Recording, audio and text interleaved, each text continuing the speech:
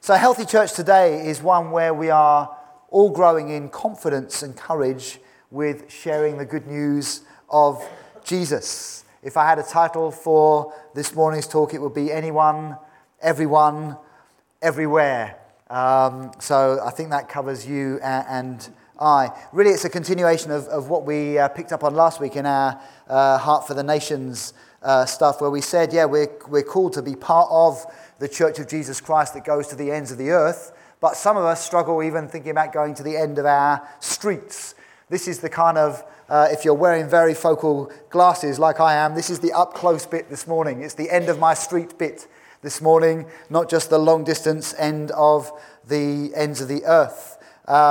This is a message for those of you who, like me, don't feel that you are natural evangelists. You don't sit comfortably at that end of the spectrum. In my leadership down through the years, 20 years or so this year since I've been involved in leading churches, and early on I was always looking for someone else who would do the work of the evangelist. I tried to pay a guy to come and do evangelism for me, and then he made me go out with him on the streets and taught me a few things. Let me just tell you a story as I start.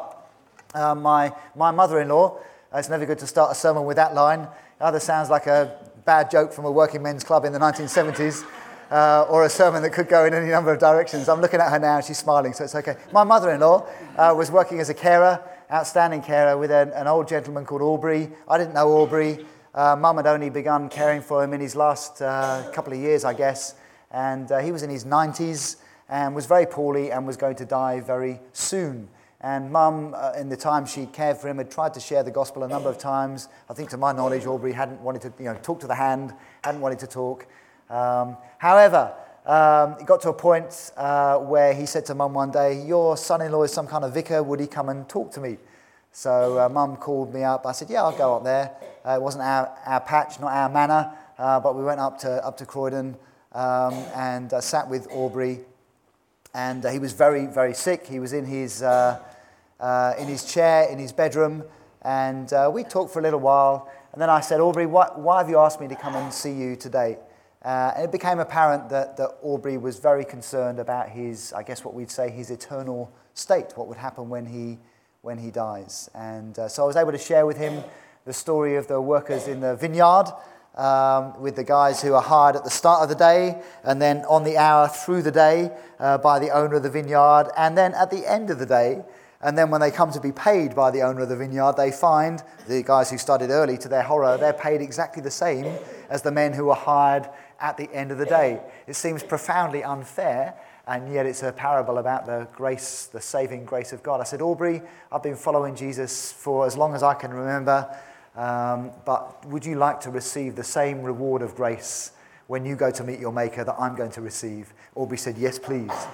We then talked about the thief on the cross who died next to Jesus, and Jesus looked at him and said, "Today you'll be with me in paradise." I said, "Aubrey, do you want to know that you will be completely forgiven and free and with Jesus when you die?" Aubrey said, "Yes, I do." I prayed with him. I led him in a prayer of repentance. He cried. He repented of his sins. There seemed to be a measure of baptism in the Holy Spirit, which was wonderful. The next day, we went away on holiday. It was the summer. And just the last day or two of our holiday, we had a phone call to say that Aubrey had died. It was sad, but we were so glad that we've been able to see him. It's urgent, isn't it? It's really urgent. We don't live thinking it's urgent, but it really is urgent. And when I got back, I was asked to do the funeral. I didn't know anyone at the funeral. They were all Aubrey's friends and acquaintances. And so at the funeral, I preached for a few minutes, and I preached from the two stories that I'd shared with Aubrey. And I said, "I want you to know these are stories that Aubrey responded to. Have complete confidence and hope that he's with Jesus now."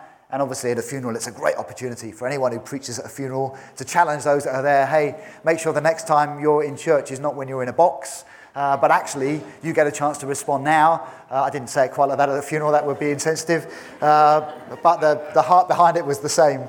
And afterwards, when we were milling around outside, a little old lady who must have been well into her 80s herself came running up to me and Kaz and Mum, and she was crying, and there was lipstick everywhere, and she was trying to give me kisses. It was all very messy, and she was, thank you. And when she calmed down and we were able to get the story, she and her friend, who were Methodist ladies that lived down the road for Aubrey for over 40 years, I think they said.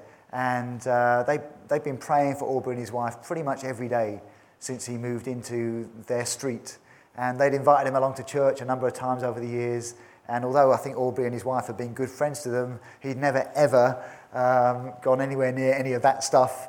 And she was saying to me through tears, I thought Aubrey had died outside of Christ. At this point, we were crying because she was thanking me. And I was saying, but you're the one that's prayed for him for 40 years. And you think I'm the hero in the story.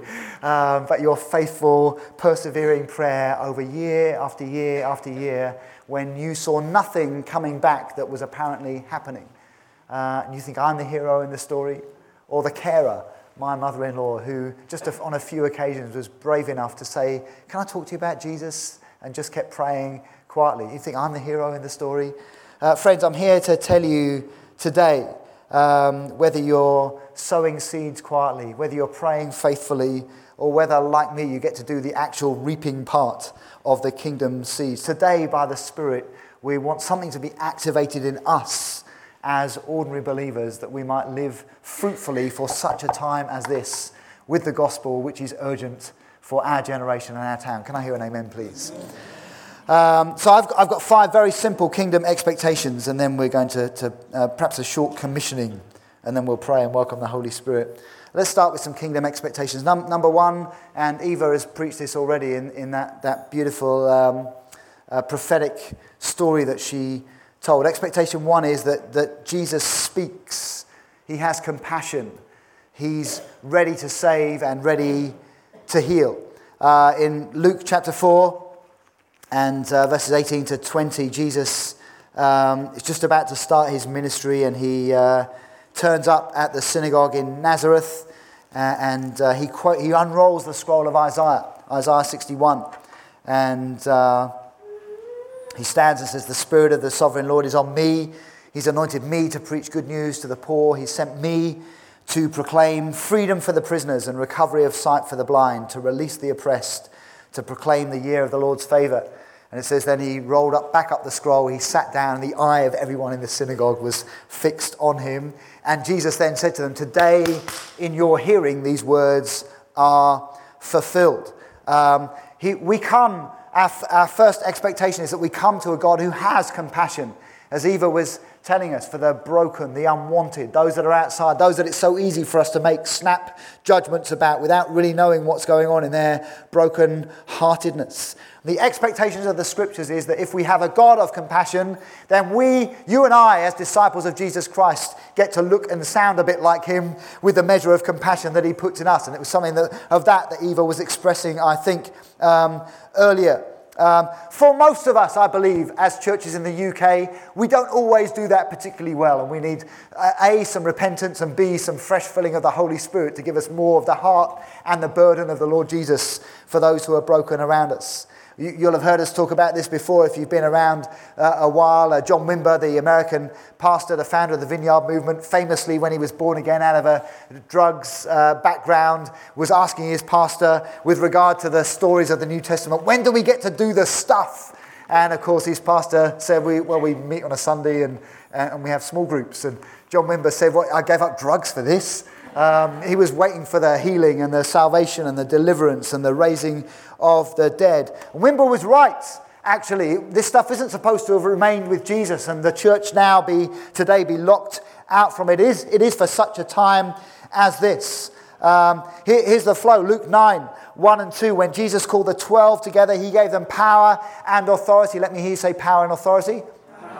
Well done, you're still with me. To drive out all demons, to cure diseases, and he sent them to preach the kingdom of God and to heal the sick. Later on, if you flick over into Luke chapter 10, Jesus sends out 72, not just 12, with a very similar instruction.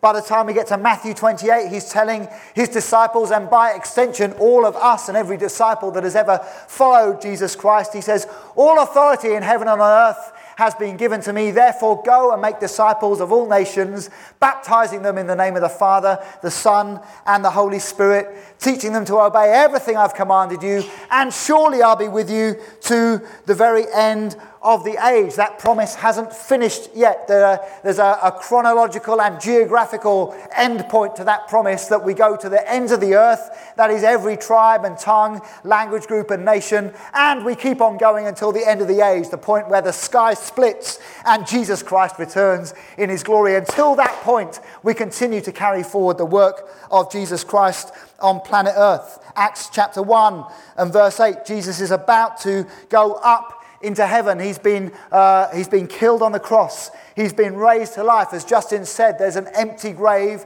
He's now giving final instructions to his disciples. They're about to physically, bodily watch him go up into heaven. And he says in Acts 1 and verse 8, you'll receive power when my Holy Spirit comes on you, power to be my witnesses to Jerusalem, Judea, Samaria, and to the ends of the earth. You flick over into Acts chapter 2, and we find, this stuff actually is true. It actually happens. The very things that Jesus has been kind of prototyping with them and modeling with them and teaching them are now happening for the whole church. What Jesus promised as he ascends, goes to the right hand of the Father, the promised Holy Spirit is now going to be poured out. In Acts chapter 2, as they're worshipping and praying together in one place, and God, would you come again on us tonight as we worship and pray in this place? The Holy Spirit's poured out, so full of the Spirit, so burdened for their city, they flood out into the city. And Peter begins to preach this extraordinary gospel. The penny has finally dropped. He finally understands why Jesus died. And from that point onwards, the early church models and demonstrates all the way through the book of the Acts of the Apostles what life in the kingdom for ordinary disciples like you and me actually looks like. They lived and carried his presence with them. We've got to grow in this church. We've got to grow again in our generation. So many of our UK churches don't reach our towns and cities because they just can't get out of their buildings. And we're really grateful to God for this building, but we cannot afford to be that way. There are hundreds of thousands that don't yet know Christ. Kingdom expectation number 1. He speaks. He has compassion. He heals. He saves. Number 2, God wants to reveal himself to lost and broken people. Jesus said he came to seek and save the lost. Jesus said, I've come not for the healthy, but for the sick. I nearly got that the wrong way around, which would have rather ruined the emphasis. We're learning that God is so ready to show himself in this way. I love what the prophet Isaiah says, Isaiah 65 verse 1, I revealed myself, this is the words of God, I revealed myself to those who did not ask for me. I was found by those who did not seek me. I don't think we need convincing.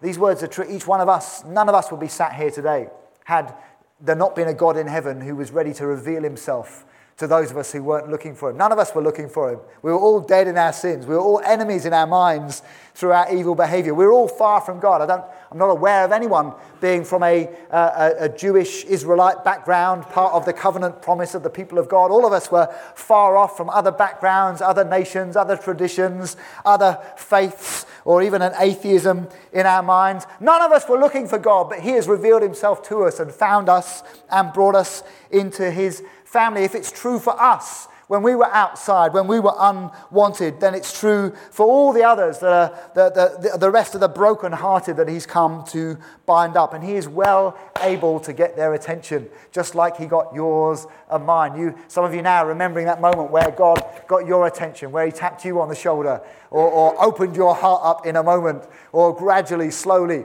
brought up around church in Sunday school, began to reveal that his love for you was true. However it was, however God did it in your life or mine, he's well able to make himself known to those that we're thinking of right now in our lives and in our streets that don't yet know him. And friends, even if people that God is revealing himself to don't get saved immediately, we can still just be so confident in this promise. He's just so ready to show himself, if only we're ready to make him known. I was with Chris Johnson 2-3 years ago. We took a team of young people to do a week on the streets in Geneva in the north of Italy, and we were just praying for people. And I went with a couple of our sort of older teenagers to a group of skateboard lads that were in this big piazza in one of the city squares in Geneva.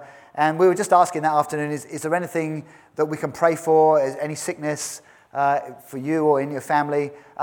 You don't need a word of knowledge or a prophetic word if you're going over to lads who are skating. They've always got broken wrists and busted up elbows and kneecaps that are around the side somewhere, that kind of stuff. And so I went over 6 or 7 lads and explained in my comedy Italian. They spoke a bit of comedy English, and between us, we understood that I was some kind of Christian trying to pray for them.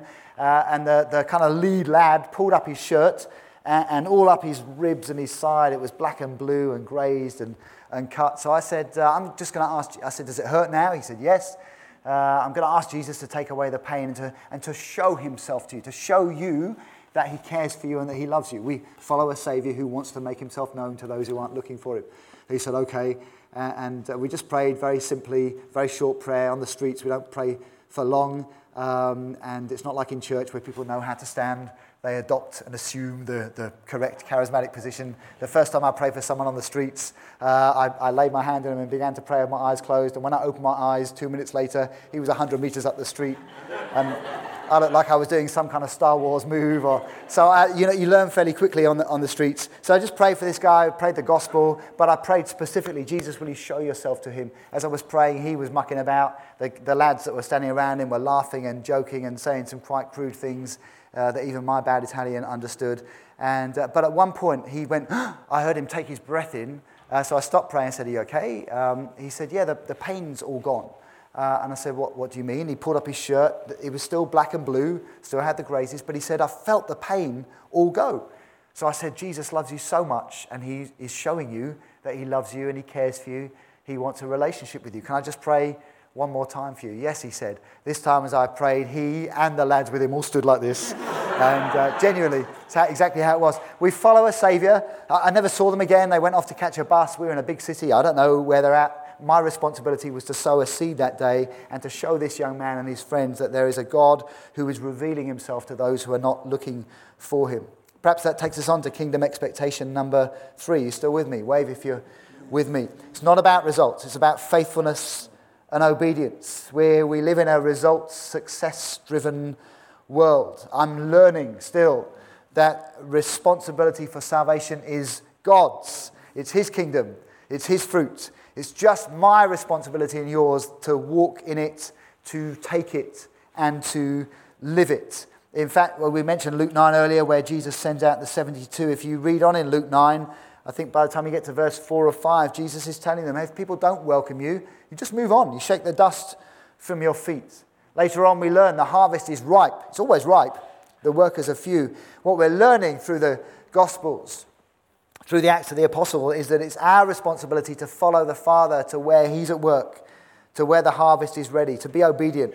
If the harvest isn't ripe at that time, great, we're sowing seeds that others will reap later on. The fruit is down to him. We don't set kind of totalizer targets for how many people you must lead to Jesus this year. If you, like the Methodist ladies who pray for Aubrey, pray for one man for 40 years, and he ends up in glory. Praise God, if that's the assignment God's given you. What we're doing is looking, God, where are you at work? Observing, where's the kingdom at work? It's important in the early part of next year, we'll come to talk again and pray and take some specific action about moving towards some 2020 goals and vision the Holy Spirit's given us. It's important, though, that we understand this point, that it's our responsibility just to discern, to look for the signs, to be open, to ask questions, to invite, to not worry about numbers. We're about being disciples who make disciples. I'm realizing still, I know it's obvious, but I'm still realizing it. All our neighbors, like your neighbors and your friends as well, are on some kind of scale. Theologians call it the Engel scale, how far people are from knowing Jesus Christ on a kind of -10 to a 0 to a above 0 into the kingdom. All your friends and neighbors are on that scale. You and I just get to pray for them and share our lives with them and be courageous, like Aubrey's neighbours were, like Mum was in her care for him. We allow God to take care of everything else. Our neighbours and friends, your neighbours and friends, they're not all at the same point. Some of them have literally no idea about Jesus Christ. And we don't mock them for that. They've been brought up in this generation. They don't know what we believe or why we believe it. We have a neighbour who was round our house a couple of weeks ago. We were talking upstairs. She saw some of our chairs that we hang high up off the floor because we don't have anywhere else to store them.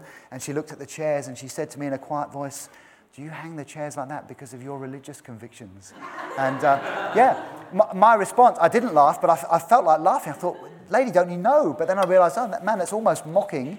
Of course she doesn't know. And who's told her? She doesn't know the gospel. And so she knows that I'm some kind of religious guy. And so she's trying to make a connection. She's inquisitive.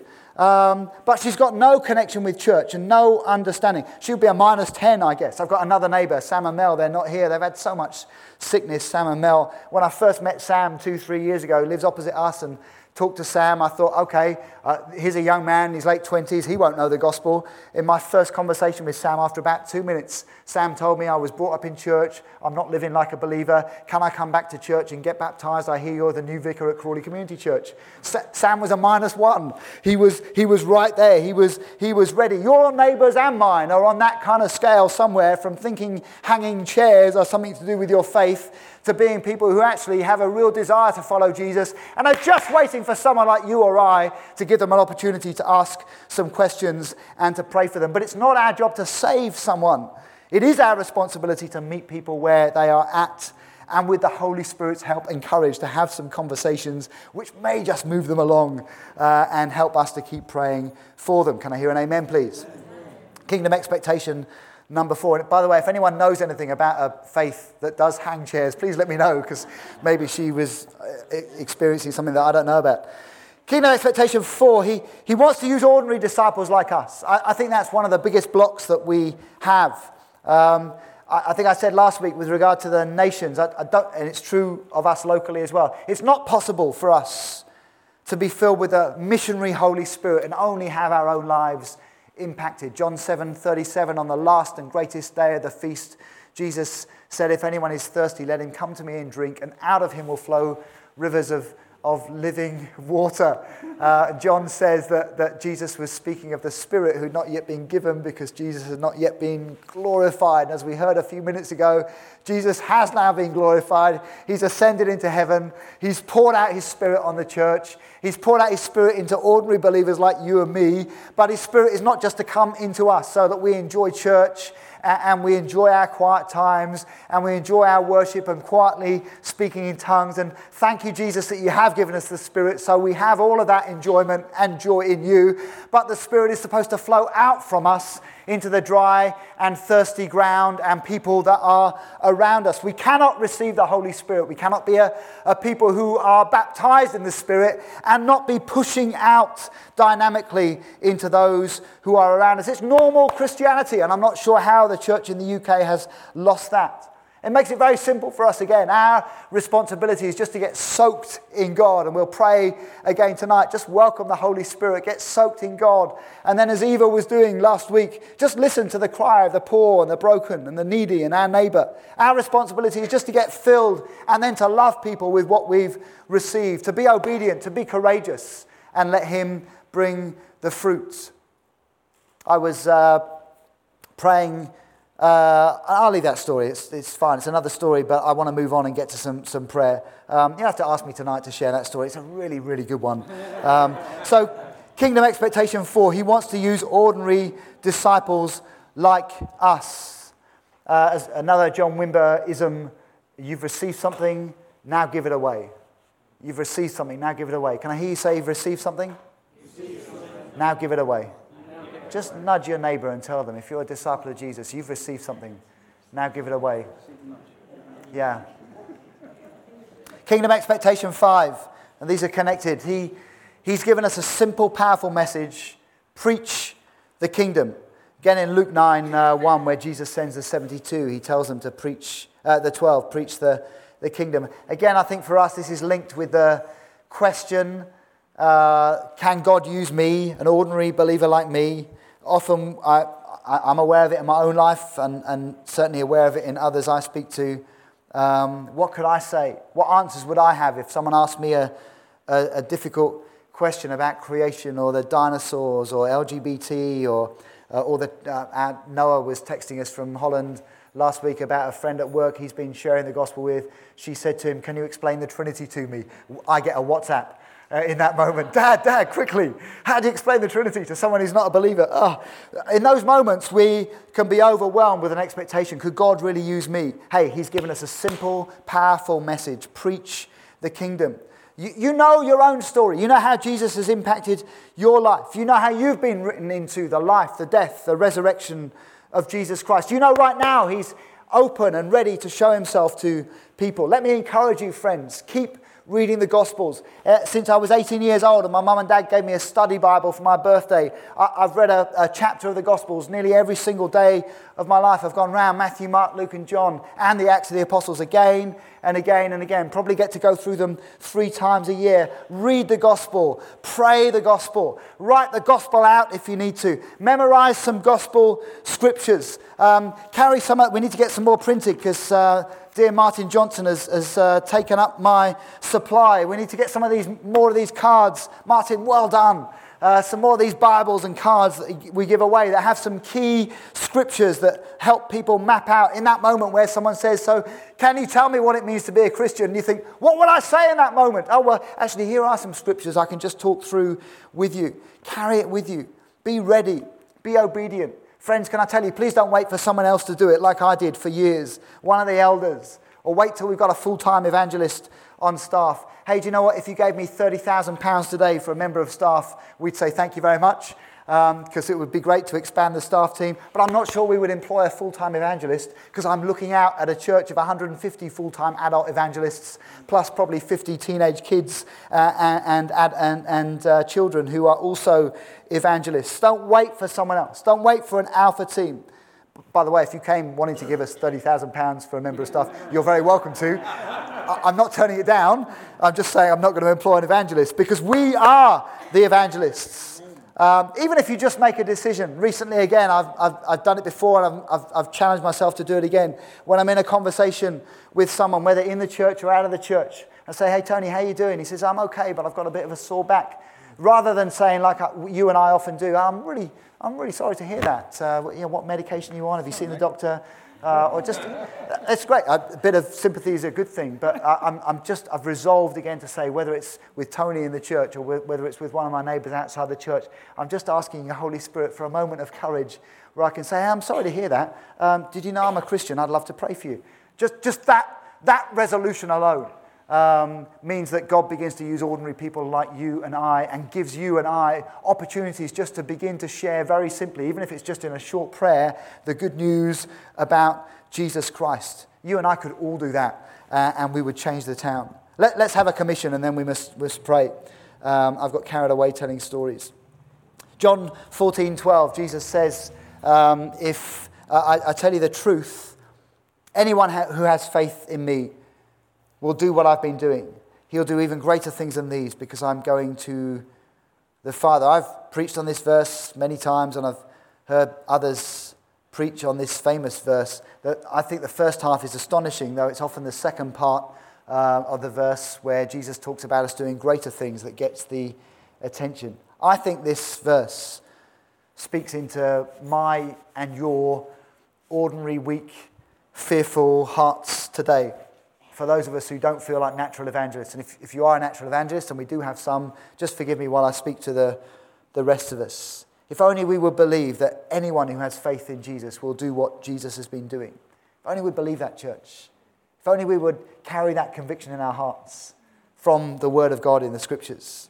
I'm here today with one message. It's to tell you and to speak to my own heart. If it is a conviction we believe, and if we begin to put it into practice in our lives in the coming weeks and months, it's a conviction that is about to change my life and yours. It's about to change my street. It's about to change our church. It's about to turn us inside out. It's about to change our town. Jesus says we'll do what he has been doing. It's extraordinary. And again, before you say, yeah, but not for me, he can't mean me, Jesus says anyone who has faith in me. Anyone. If you're a brand new believer and you've just come to faith in Jesus Christ, for our children with an immature understanding, but a genuine faith in Jesus. If you're a doubter or a backslider, maybe you've just come back to church for the first time in weeks or months today and you're struggling and grappling with genuine faith. Anyone I think anyone covers everyone in this room today and everyone in the church. The simple qualification for us, friends, is to be commissioned today is that everyone is welcome to participate in this mission and ministry of Jesus. We all get to do this stuff. Truly, anyone and everyone. If you believe in him, if you trust him, you get to do what he's been doing. You and I get to share the gospel. You and I get to heal the sick. You and I get to cast out demons. Anyone, Jesus said, no one is excluded through any lack of any kind, through any lack of qualification. The only requirement is faith in Jesus Christ and his finished work, and then courage to be obedient. And even in this, he gives us the help of the Holy Spirit. We're not on our own. He knows we lack courage, and so he pours in the Spirit in those moments. He's not left me alone like an orphan. He even supplies the courage when I call on him and when I need it. I don't think we need convincing about the kingdom plan. We're already believers. We've already responded to that. But we do need challenging, church, you and I, for today, for such a time as this, of the need to faithfully and obediently carry this call, to carry out our part in getting filled with the Holy Spirit and carrying the gospel forward in our generation, in our homes, in our streets, and in our town. Anyone and everyone. We've been asking the question, what have I got in my hand? What have I got in this house? What have I got in my life? I'm thinking this morning as I'm preaching of my neighbours. Maybe you're thinking of your workspace. Maybe it's people who live in your home that don't know Jesus. The situations you find yourself in. What is it about my life that when offered up in his name, when offered to him in faith, when enabled with the mighty power and courage of the Holy Spirit, might cause the mission of Jesus to advance afresh across our town and beyond? So I think today as I finish and we pray together, I just want to tell you, please go home and be disciples. I speak to myself as well. Go home and be a disciple. Go home and be a disciple of Jesus. We don't need the conditions to be perfect. Please don't hear what I'm not saying. We love good courses that teach us. But friends, if you're a disciple of Jesus, you don't need to enroll on another course. You don't need to be mentored for another year. It doesn't matter whether you call yourself an introvert or an extrovert. You don't need to wait until you know more, until you have more, until you've grown older, or maybe you're wishing, if I was younger, or waiting for your kids to get through this difficult phase and then you'll be ready. You don't need a budget or a team or a set of shiny companion study guides or some really new amazing flyers from Joe to give out in the town centre. All these things can become excuses for us, and I'm here today to say, can we stop making excuses and just go home and be disciples of Jesus Christ? Benjamin Franklin said, and this cut me a little bit, I've never met a man who was good at making excuses who was really any good at anything else. Don't be that man, don't be that woman, disciple of Jesus Christ.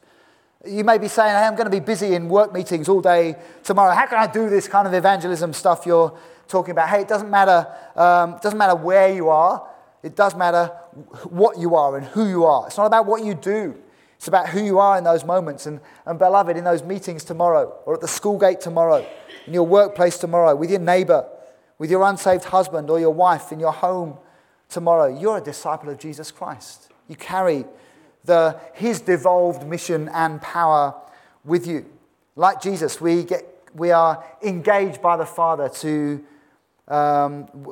operate wherever he's placed us. And he's placed you in those meetings tomorrow. So you and I get to pray. We get to ask God, hey God, would you show me? What do you want to do? What do you want to say? Would you show me your will in this meeting today or at this school gate today? Would you prompt me with your works? Imagine what gospel seeds you may be able to sow. Imagine who you may be able to pray for healing as you walk forward with courage. Let me finish with this story. I was coming back from Romania last year and came into Luton Airport. I was going on to a conference in Bedford. I was just going to hop on a train to Bedford, and the trains weren't running. It was late at night. I was very tired. It had been a busy conference, and I was in a long queue for the taxis at Luton Airport. I just wanted to get to my little travel lodge hotel room and have a big bag of minstrels and go to bed. That was what was on my heart. It's my go-to happy place. I'm learning there's a happier place to go to. I am. Anyway, a guy taps me on the shoulder behind me and says, hey, could we, if you're going the same way as me, could we save costs, half the taxi fare, could we go together? the last thing I wanted to do was have time with anyone else. I was done. I poured myself out with the churches, but in my spirit I knew, hey, I teach this stuff. Someone's opening up a conversation with me. Maybe the Holy Spirit wants to do something. So I'm just showing my heart, honestly, begrudgingly. I said, yeah, okay, yeah, great. And we got in the taxi, and he was going most of the way I was going. And I thought, okay, God, I'm here now. Let me try and talk, and I'll be a super evangelist. You're going to give me a great story.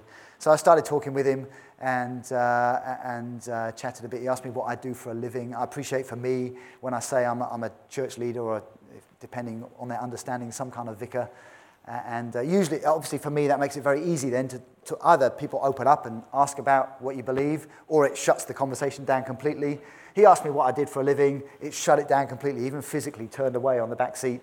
And so we just talked about Champions League football. It was on the radio in the car as we were driving. And when he got out the car, I shook his hand. Nice to meet you. I said, God bless you. I meant that. I really meant God bless you. I was kind of leaving a seed with him. But that was it. It wasn't spectacular. Didn't lead him to the Lord.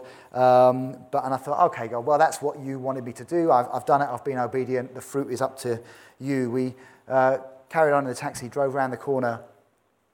Taxi driver pulls into a lay-by on a dark street, turns off the engine, turns around, Muslim, Pakistani guy. Genuinely, for a moment, I felt a little bit afraid. All kinds of stereotypes coming up in me that were not right, that I needed to repent of. He turns around, he looks through the gap in the seat, and he says to me, excuse me, I've written this down, it was word for word. He said, I was listening to every word of your conversation with that guy.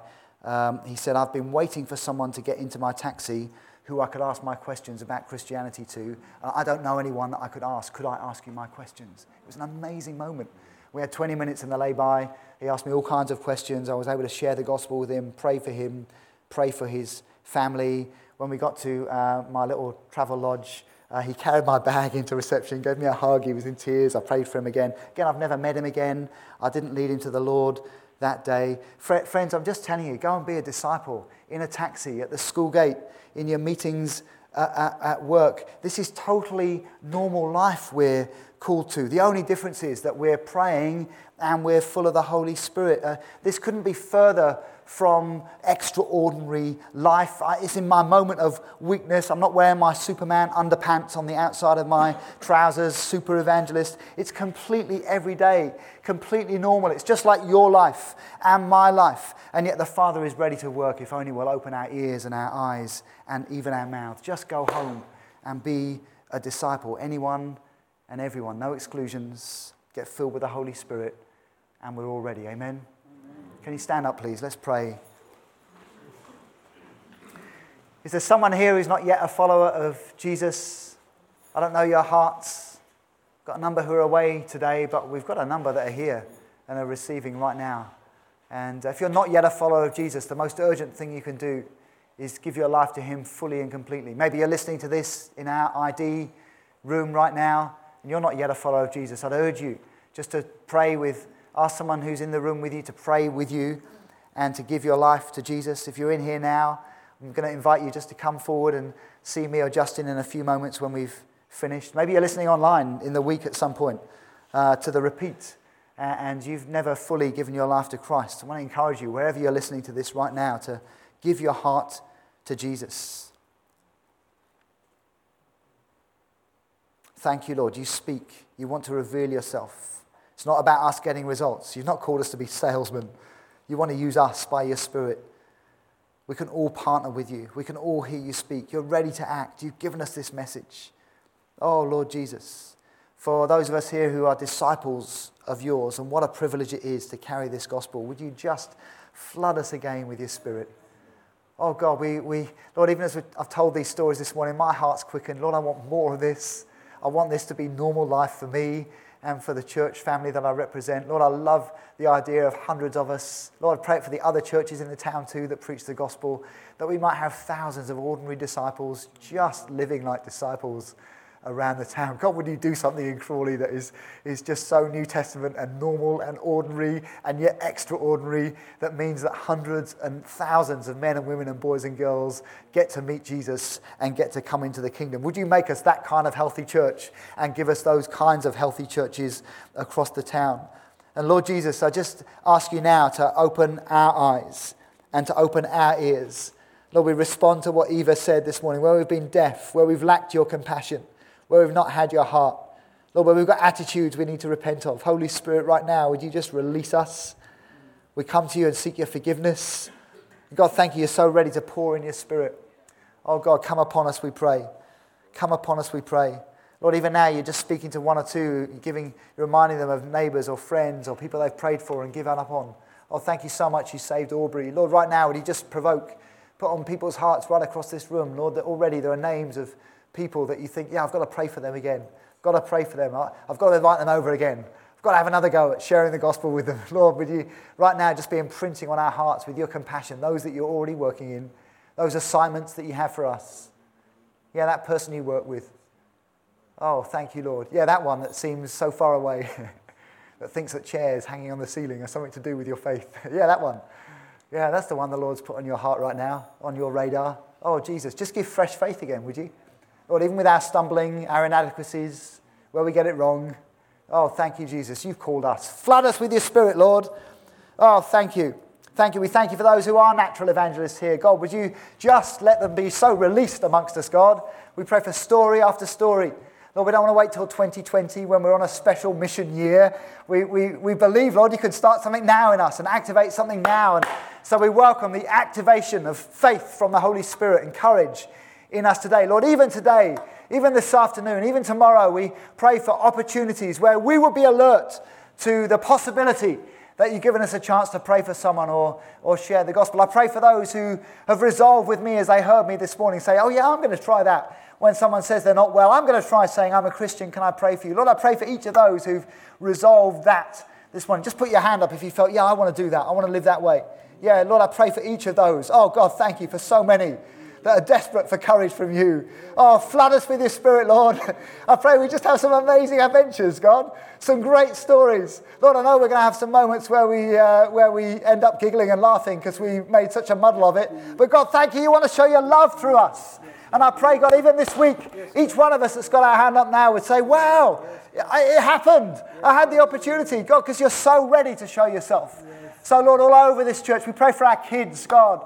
We pray for our teenagers. Lord, it's not something in 5-10 years' time. God, use them now. Oh, thank you, Jesus. We pray at school, in their colleges, at their universities. God, each one of them with the simple faith they have. Thank you so much for the team that are teaching and equipping them.